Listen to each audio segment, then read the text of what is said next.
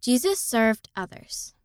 After Jesus Christ ate his last meal with his disciples, he washed their feet. They were surprised because he was their Lord and Master. They thought they should be washing his feet. He explained that he did it to teach them how important it was to care for one another, even people who might seem less important. Jesus taught that we will be happy when we help others. You can read this story in John chapter 13, verses 5 through 17. I can serve others. How can you serve people around you? Say a prayer and make a plan to help.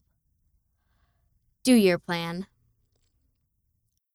For my 8th birthday party, all of my friends brought some school supplies, and together we made kits for kids who didn't have things for school.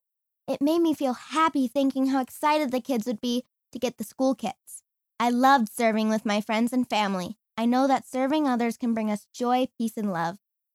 Abigail H., age 8, Utah, USA. How are you trying to help others like Jesus did? Write and tell us. End of the article, read by Shannon Nelson and Abigail Wayman.